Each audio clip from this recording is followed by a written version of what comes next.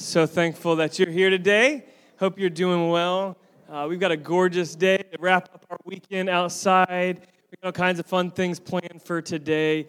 I'm so excited to just be here in the room with you. I want to thank everybody for watching online, everybody listening, driving down the road. We got a bunch of people. There's probably twice as many people who listen and watch online than there are in the room on a weekly basis. And that just tells us a lot about what God's doing through this community all over the place. So the news is spreading, so we're so thankful for that. Hey, if you're new here, I'd love to welcome you. We don't do a bunch of weird things, just to recognize you, but we do want you to know that we're thinking about you. We're thankful you're here.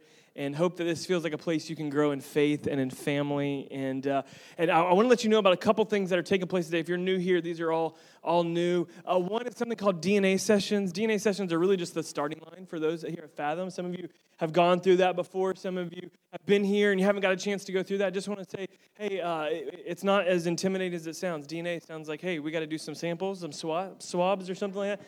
Nothing of the sort. It's actually a pretty laid-back environment where we just get to know you a little bit and we get to share a little bit about our story, our beliefs, and our core values, where we come from, so that you can connect and feel right at home here and answer any questions you've got. So that's today. It's always on the first and second Sunday of every month. So that's today, right after our group's launch tailgate party. Anybody hungry yet, right? No, see, a lot of y'all did fasting, so your stomachs are shrunk. You're not hungry yet. But just give it a few more minutes, and you'll be getting hungry. We've got a big tailgate party planned right out in the parking lot, right as you exit. You can grab a snack. And today is a day, it's one of 3 weekends in the year in which we launch a new season of what we call anchor groups, but they're just small groups, because rows are great. There's a value to what we do on Sundays and the gathering here, but we think it's important that we gather in smaller group, because I'm not sure, but I'm guessing you don't know everybody here, right? I don't know everybody here, so I'm guessing you probably don't know everybody here, but it helps to be able to do life with people.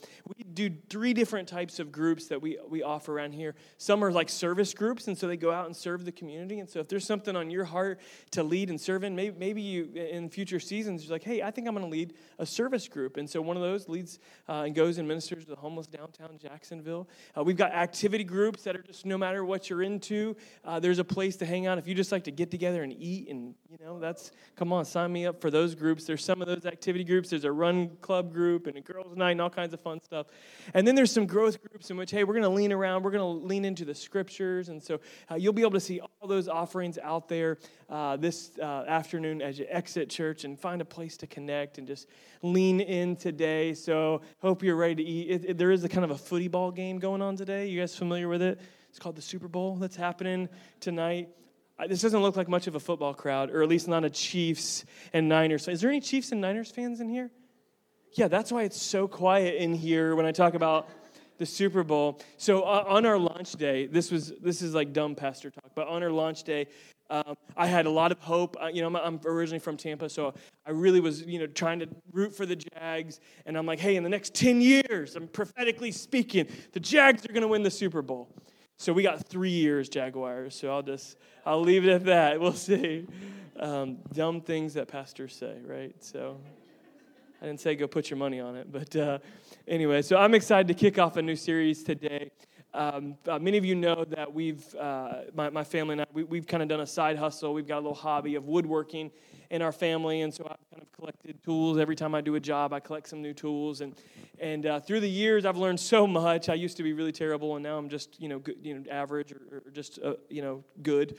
And one of the biggest things I've learned, though, is how important it is to have quality tools, and even more so, how important it is that your blades are sharp. Like if you don't have a sharp blade, like your stuff's not going to be that good. Right, whether it's a miter saw or a jigsaw or planer or whatever it is, having sharp blades is extremely important. And I was praying about, as we lean into this new series, it's called Healthy Habits. This series of healthy habits, I really felt led to talk about our relational habits. Abraham Lincoln once had a quote. Anybody love Abraham Lincoln? I joke that this is what our ushers are going to start carrying, but it's a total joke. So. Hey, how about that? Siri pulled up some Abraham Lincoln's work habits. Awesome. It's like I need to shut her up somehow. But anyway, Abraham Lincoln had this quote that said, "Give me 6 hours to cut down a tree, and I'll spend the first 4 hours sharpening the axe. 6 hours to cut down a tree, and I'll spend the first 4 hours sharpening the axe. That said something to me. That said something to me that Abraham Lincoln said that really we should value the resources that we're using to reach our goal. That we should invest resources, time, and energy into sharpening the tools that help us get to where we want to go. Come on, can you agree with that? Like, we need to sharpen some of those things. And as we were leaning in, I began to think about the goal. Like, what's the goal of being a follower of Jesus? Like, we come up with lots of goals there. I summed it up earlier this year, just pretty simple: to know him and to make him known. Like, out of knowing him, we live a life to make him known, to be a part of the body of Christ. So if we just had to boil it down, that's what all of our lives as Christians, we set aside our goals, our New Year's resolutions, all of our nice American dream goals. We set all those at the feet of Jesus. And our life's goal is to know him and to make him known. And as believers, if that's our goal, if that's what we rally around, so how do we do that? What is the axe head? What is that needs to be sharpened in our life? What do we see in the scriptures that God teaches us? Hey, this is how you're going to get there. I hope in this room and listening online, that's your goal. I want to know him more. I'm guessing you're here because you want to know him more. And if that's the goal, what are the things in scriptures that God's given us? Well, there's lots of things he's given us. One, he's given us the scriptures. Like, he's given us the Holy Spirit as a resource to empower us to live out that mission. He's given us creation itself that proclaims the greatness and glory of God. So when you're kind of off and then you get in the woods and you're like, oh, God, you're just so amazing. And we just see a sunset and it just reminds us of him. Those are things, tools, and resources that God has given us on this earth. But one of those huge things, huge resources, huge tools that God uses in our life to help sharpen our metaphorical axe, to sharpen our lives, to help us get to where we're going, which is to become more like Christ, to know him, to make him known, is our relationships. I want to talk to you today just about healthy relational habits, because I find that a lot of us don't have healthy relational habits. And so when I talk about the axe, I'm going to be talking about sharpening your relationships, those that are closest to you, because here's what I realize is that your relationships are so important. They have a huge impact on the person you're becoming. God brought me to a scripture. I was in the Proverbs last week, and I'm in the Proverbs again today. So I want to go to another proverb. In Proverb 27, you've probably heard this one. As iron sharpens iron, so one person sharpens another. I want you to read that with me. As iron sharpens iron, so one person sharpens another. I don't know, but I'm guessing that there's some of us, we feel complacent in our faith. We may feel our faith is plateau. We feel stuck. And you're trying with all of your effort to get through this plateau, to get through this valley. I knew it was bound to happen, so let's just leave it there. Leave it there. We feel plateaued, but what if the one thing, it's not more willpower, it's not more effort. What if it's actually your relationships that are holding it up? That things you're not getting sharper because you don't have the right people in your life. You're not leaning into the people that are in your life. What if it has a huge amount to do? What if that's the only thing that needs to change today? What if the axe is our closest relationships? There's one quote that has gone around. It's been a popular quote for years. A guy named Jim Rohn. He said, "You are the average of the 5 people closest to you." Have you heard this quote before? You are the average of the 5 people closest to you. Just begin to think about that. I don't know who you're closest to, whether it's some coworkers or some family members or maybe some people at church, and you're the average of them. So if all your friends, your closest friends are a bunch of hooligans, you're hate to break it to you. You're probably a hooligan too. So I just love that word, hooligan, you know. It's a good word. Yeah, that's right. There's a social psychologist. He said it like this. He said, the people that you habitually associate with can define, or they can determine as much as 95% of your success or failure in life. The people you habitually associate with. I think we could say it like this. Your habits, Your relational habits will determine about 95% of your success and failure in life. Now, I'm guessing Dr. David McClellan, the social psychologist that said this, I'm guessing that we have little different definitions of what success and failure is. We might look at that a little bit differently, but the point remains the same. If you're going to get to where you're going, and if you want to be who you are called to be in Christ, the people that you are closest with have a huge impact on you becoming that. So if your closest circle are not people who are helping you become that person, you need a new circle. Things need to be shifted and changed around. That means if you're tired of being a negative person, well, you got to stop hanging around negative people. There's probably some negative influences in your life, and it may be your mama. Oh, it may be your brother. It may be your boss. And we're going to get into work relationships and how difficult this makes it. And we're going to talk about that here in just a few minutes. If you don't want to be such a negative person, stop being around negative people. If you want to lose weight, quit getting around and hanging out with people who constantly overeat and are eating at midnight and, triple Big Macs. You know what I mean? We got to change some things. Is that a thing? Triple Big Mac? I don't know. I haven't eaten at McDonald's in a long time. The reality is, if you're around unhealthy people, you're going to become more unhealthy. The studies prove it. If you hang around unhealthy people, you're going to become unhealthy as well. And I'll say this much as well. Let's talk about problems, because I think there's some essential problems with some of our closest relationships that we need to be able to identify. So let's walk through that. I think one of the biggest essential problems with our closest relationships is they lack shared core values. Some of the people we're closest with, they don't share the same values as us. And I can just hear somebody saying it now in your head, because I've thought through this. Jesus spent time, around sinners and tax collectors at that time who were like the sinner of all sinners, the tax collectors. And he spent time around drunkards, so much to the point that they thought he was a drunk because he did, 100%. And we are called to do the same. But they weren't in his inner circle. They weren't the people he was closest with, but he was close enough to have an impact and to lead them into new life. And so we've got to get around some people who have shared core values, people who are going to call us to the person that we're called to be. The essential problem is I think a lot of our relationships, our closest relationships, they lack diversity. We've talked about racial diversity, about age diversity for a second, and all those are important in your relationships as well. Like, are you friends with people older and younger than you? Are you close friends with people that are of a different ethnicity and background than you, that help you see things differently?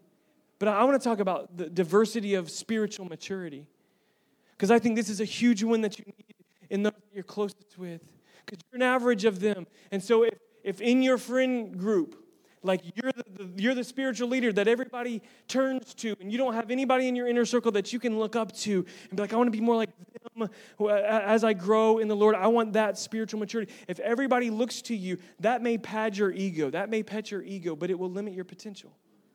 So you need some people in your life who are going to stretch you, challenge you, who are going to encourage you to be the person that God's called you to be. If you've got people that, hey, you're just the only guy here that prays, you're just the only one that prays, and you're the only one that goes to church, that may feel like you're doing better than them, but it's not going to help you get to where you're called to be. And the third thing I would say, a central problem in a lot of our relationships, is they lack authenticity and depth. We know how to talk about the weather. We know how to talk about sports. We know how to talk about other people. I'll just let that one rest. We won't preach on that today. We know how to talk about all kinds of things.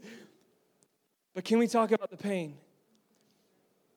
Do we have friends when we get together with them, we'll talk all that, and then we just dive in. We go into level 20. We move past level 3 and 4, and we just assume level 20 with people. And I'm telling you, if you want authentic relationships, Terrence shared this recently, a couple of weeks ago, that, hey, if you want vulnerability, you got to give vulnerability. If you want authenticity, you got to give authenticity.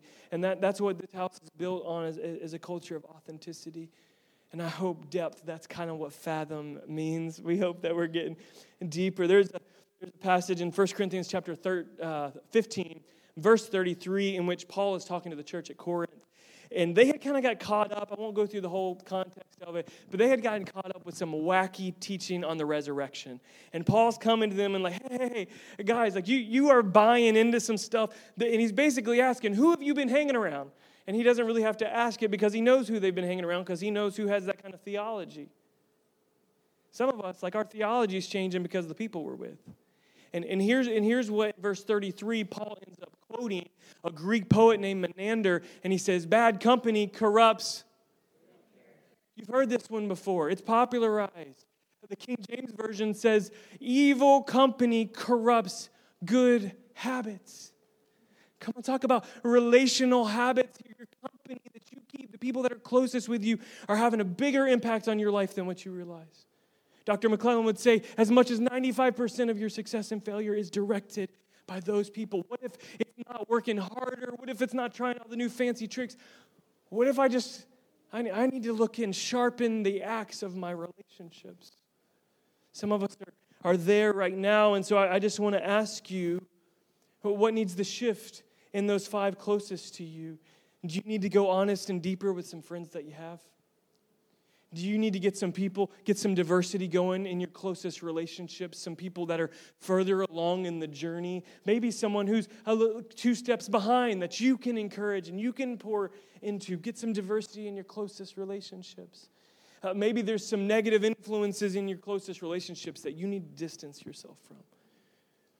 What's a shift that God would ask you to make in your relationship in order to sharpen the axe of your relationships? The second thing that God began to bring me to on this idea of iron sharpening iron was to brace yourself for inevitable hardships that come with relationships.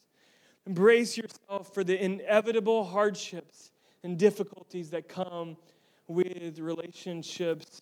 It was years ago, and my dad would, once a year, I think it was usually in the summer, he would take me and my brother. There's just 2 of us in our family.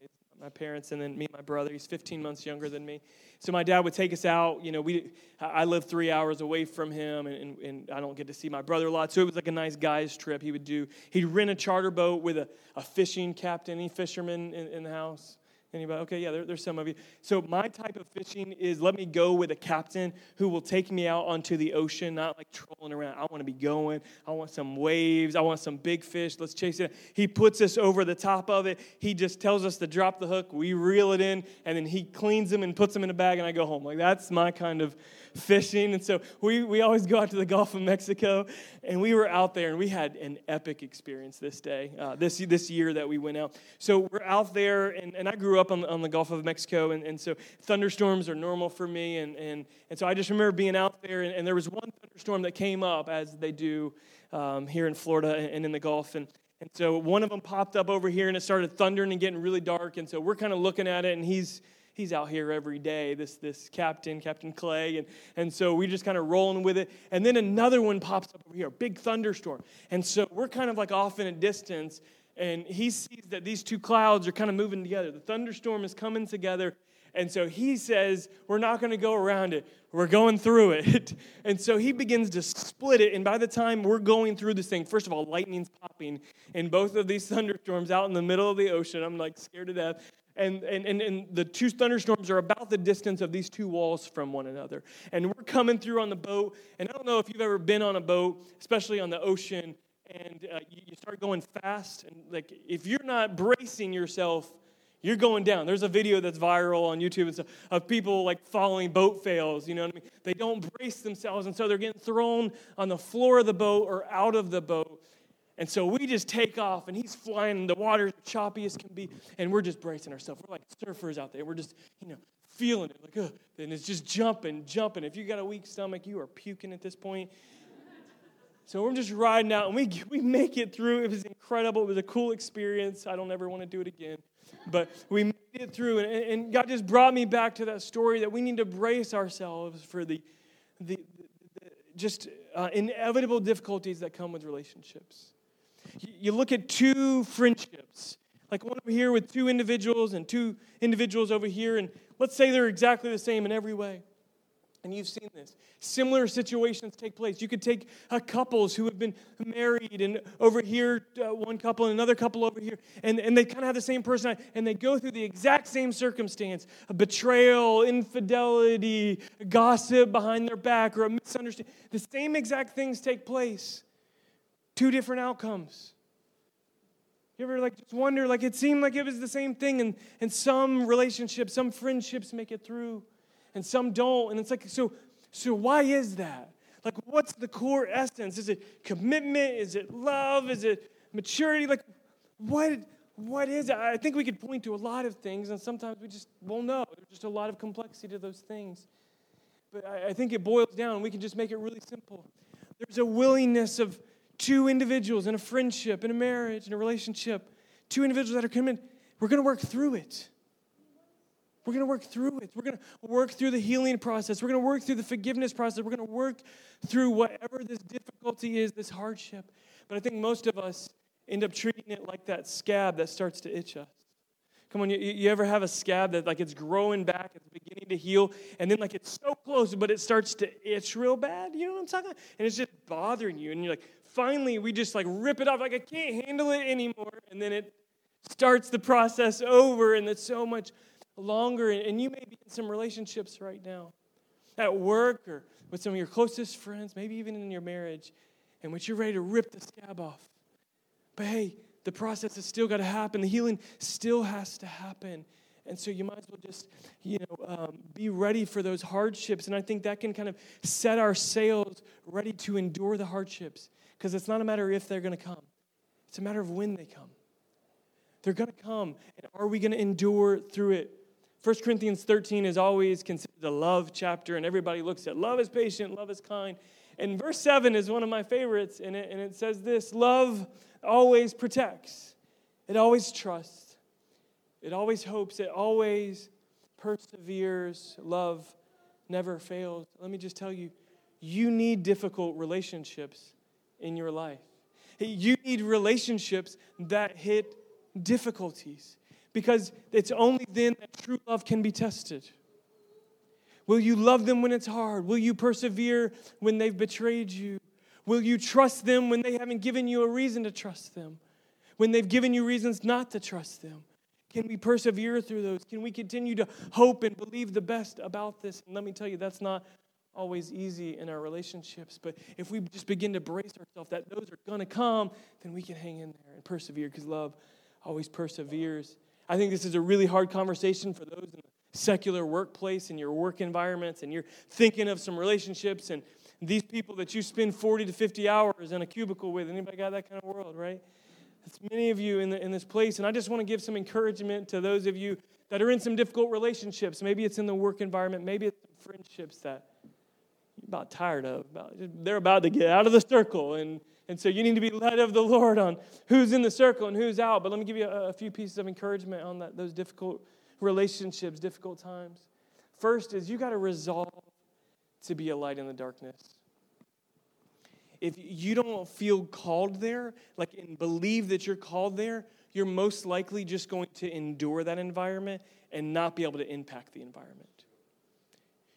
Unless you kind of sense, because you're just going to continue to dread it and dread it and dread it. But when you go in as an ambassador, as a missionary to your workplace or to your neighborhood or to your cubicle, and you say, hey, no, I'm gonna make a difference here. I'm called here. God has, I don't like it. I would rather things be easier, but that difficulty, that dark environment, you're there for a reason. When you know you're there for a reason, you can walk and have an impact in it. The second thing I just want to encourage you in is to eliminate your Savior complex. A lot of us in the difficult relationships, we feel like we've got to be the one to fix them. We've got to change everything. And I just want to tell you from personal experience, you're in the wrong seat. You're not the Savior. You don't need to be the Savior. And so we've got to get our mind, no, we can be a light. What I love is just a parallel in the scripture in which Jesus calls himself, he says, I'm the light of the world. But in Matthew, in the Sermon on the Mount, he says, you're the light of the world. He's looking to his disciples. He's looking to the people. He says, you're the light of the world. So he's the light of the world living in and through us. So We're not the Savior, though. We're just ambassadors. And so the longer that we sit in the wrong seat, the faster we're going to wear down.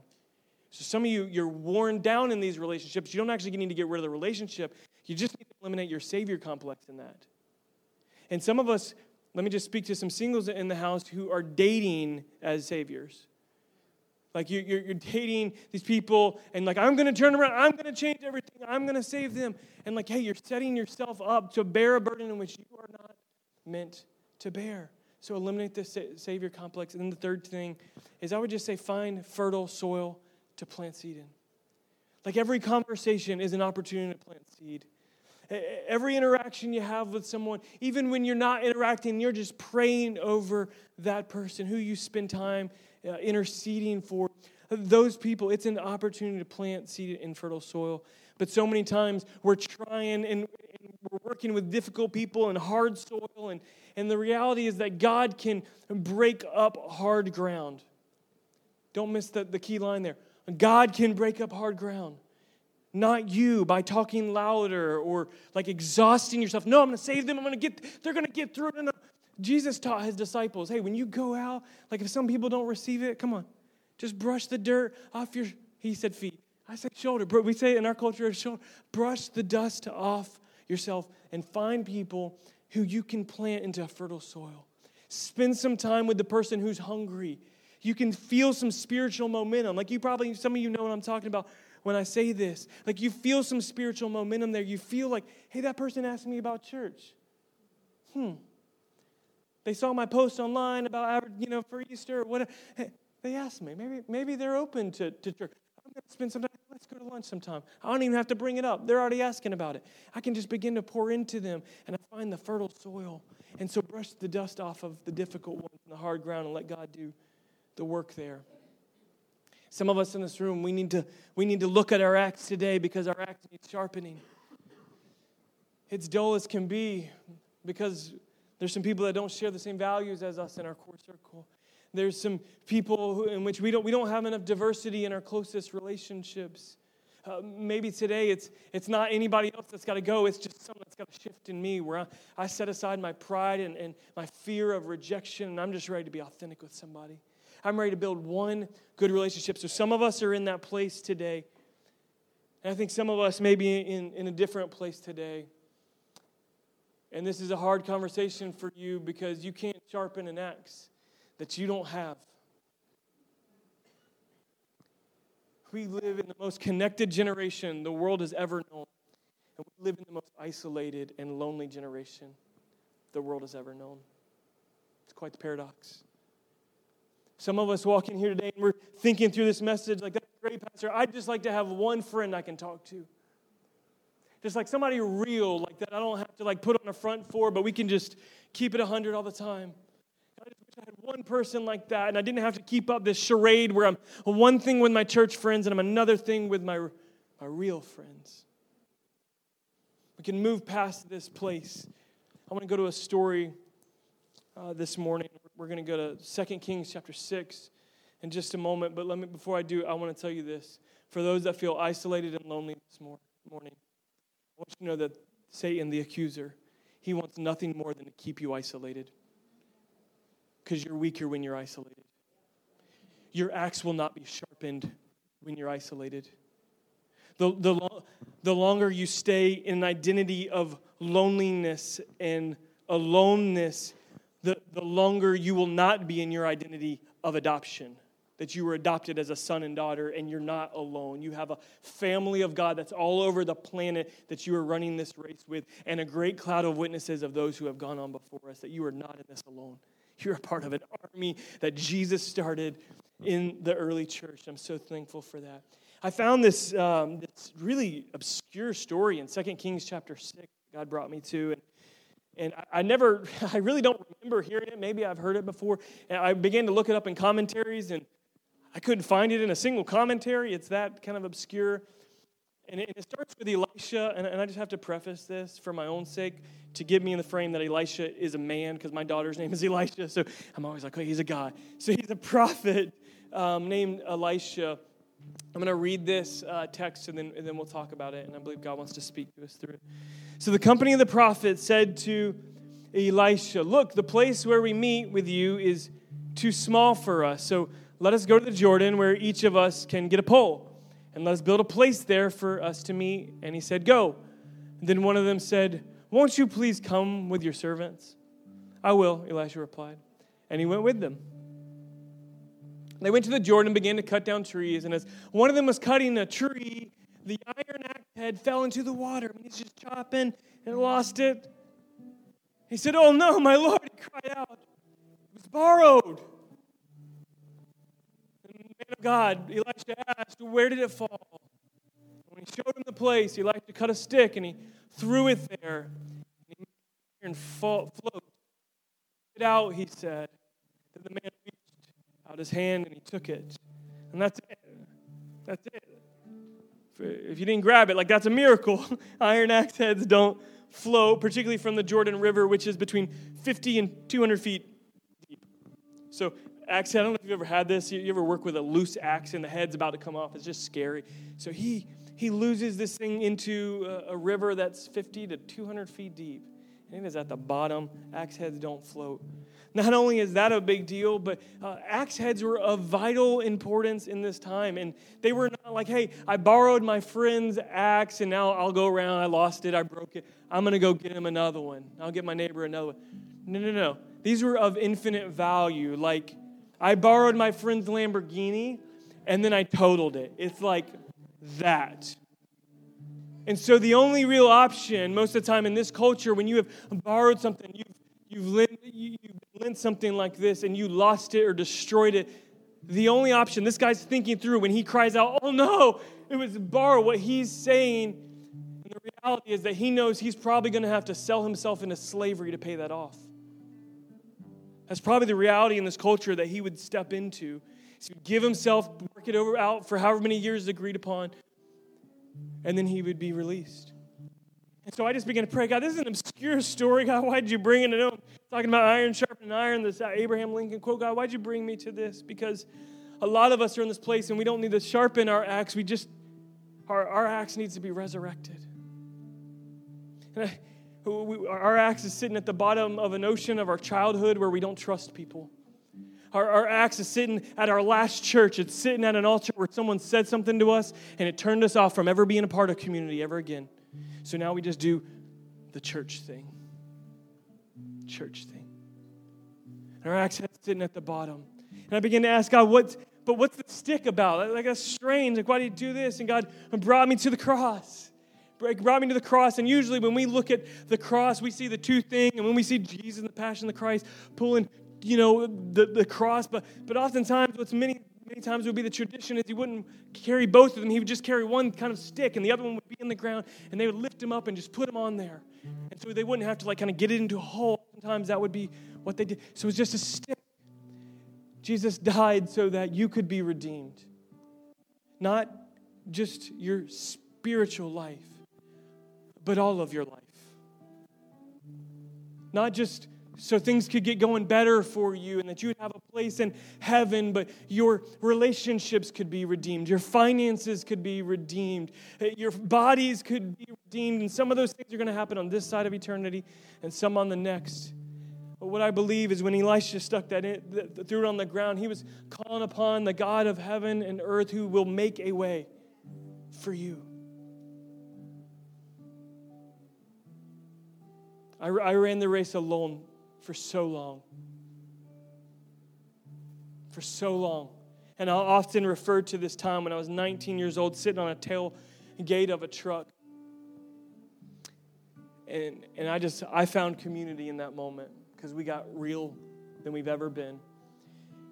Then I got in ministry, and then there was this position, and it was like, oh, it's hard to be authentic in this. I feel like I got to wear the suit and be what everybody else wants me to be. Except for myself, who God's called me to be. And God wants you to step into who you're called to be, but you can't be who you're called to be without your axe being sharpened. And the people that are closest to you have a huge impact on that. So I want to ask you to pray about that, to think about that today. John Carlo is going to come in just a moment. Go ahead and come in. And he's going to close us out with our go moment this month. They're going to lead us. The band's going to come. They're going to lead us here in just a moment. And he texted me and said, hey, man, this is what the Lord's laid on my heart. Let's talk about it. And I said, dude, that's exactly kind of goes in line with what God is speaking and where I'm closing today. And so I want to invite you to turn your attention to John Carlo as he leads us in this moment for this season. Different time to do it, but lead us, man. Good morning, Fighter fam. And just as he says, I told him, text him this morning. He said it exactly goes with my message. And it blows my mind. It's not the first time they had us connected, but it blows my mind. I cannot expect anything less from him, but it blows my mind every time.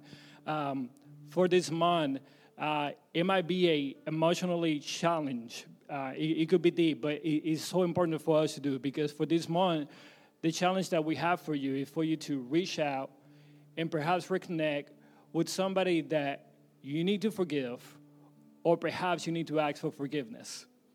It's somebody that perhaps the Holy Spirit is speaking to you and say, you need to reach out again. You need to either forgive or perhaps ask for forgiveness.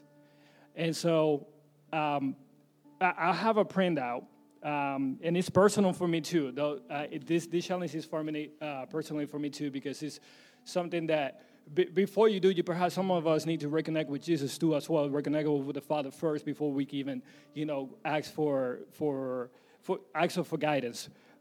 But in this paper, I have a printout of 3 particular verses in the Bible that Jesus taught us about forgiveness, that perhaps you need a little bit of encouragement of how he led the way.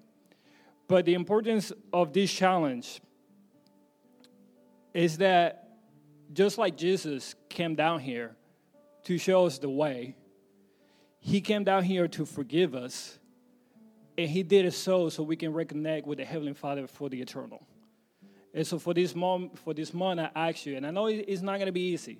I shared this with Kevin as I printed this. It's like, oof. And I was like, I know. It's like, but give me one paper, and I'll try to work on it. But I think it's so important for our spiritual lives to reach out. And just like you said, some of our relationships is hard. And we have lost touch with that person, that we haven't persevered. But I'm going to give you this opportunity for this month to reconnect and share that perseverance that Jesus taught us for this month. Let's stand, let's pray that God's going to lead us in this. It is a difficult go moment, but I believe it's God ordained for some of us just to take that step. Let's pray today. The band's going to lead us in worship. God, thank you so much. Thank you that you don't let any of us run this race alone, but you call us into relationship with you, God. And when you call us into relationship with you, you call us into relationships with sons and daughters like us, God, brothers and sisters to run this race with. God, would you help us, God? Would you give us discernment and guidance as we look at those that are closest to us and understand, God, is this someone I need to persevere with, or is this someone, God, that I need to kind of get some distance from? God, is this someone that's helping me become who you're called to be, or are they corrupting my good habits, God, that I've begun in you? God, would you lead and guide us as a people as we worship and we just declare that we're going to build our lives on you? Would you lead us in this? In Jesus' holy name, amen.